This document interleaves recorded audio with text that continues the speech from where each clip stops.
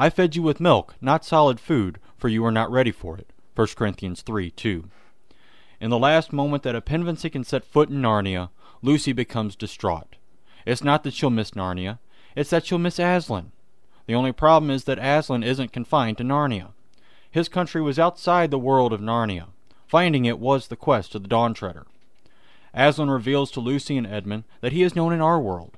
But there I have another name. You must learn to know me by that name. This was the very reason why you were brought to Narnia, that by knowing me here for a little, you may know me better there. Lucy and Edmund were too old. Narnia is a place only for the children of Adam and Eve.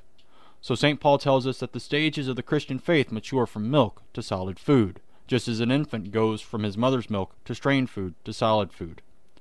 Aslan told the children that it was time for them to go on to the next stage, learning about him in our world as the God who became man to purchase the forgiveness of sins. What stage are you in? Are you still with the milk, or are you in the solid food? Trinity has opportunities for all to grow in their faith in every stage. Contact me if you're interested in growing in your faith with us. Amen.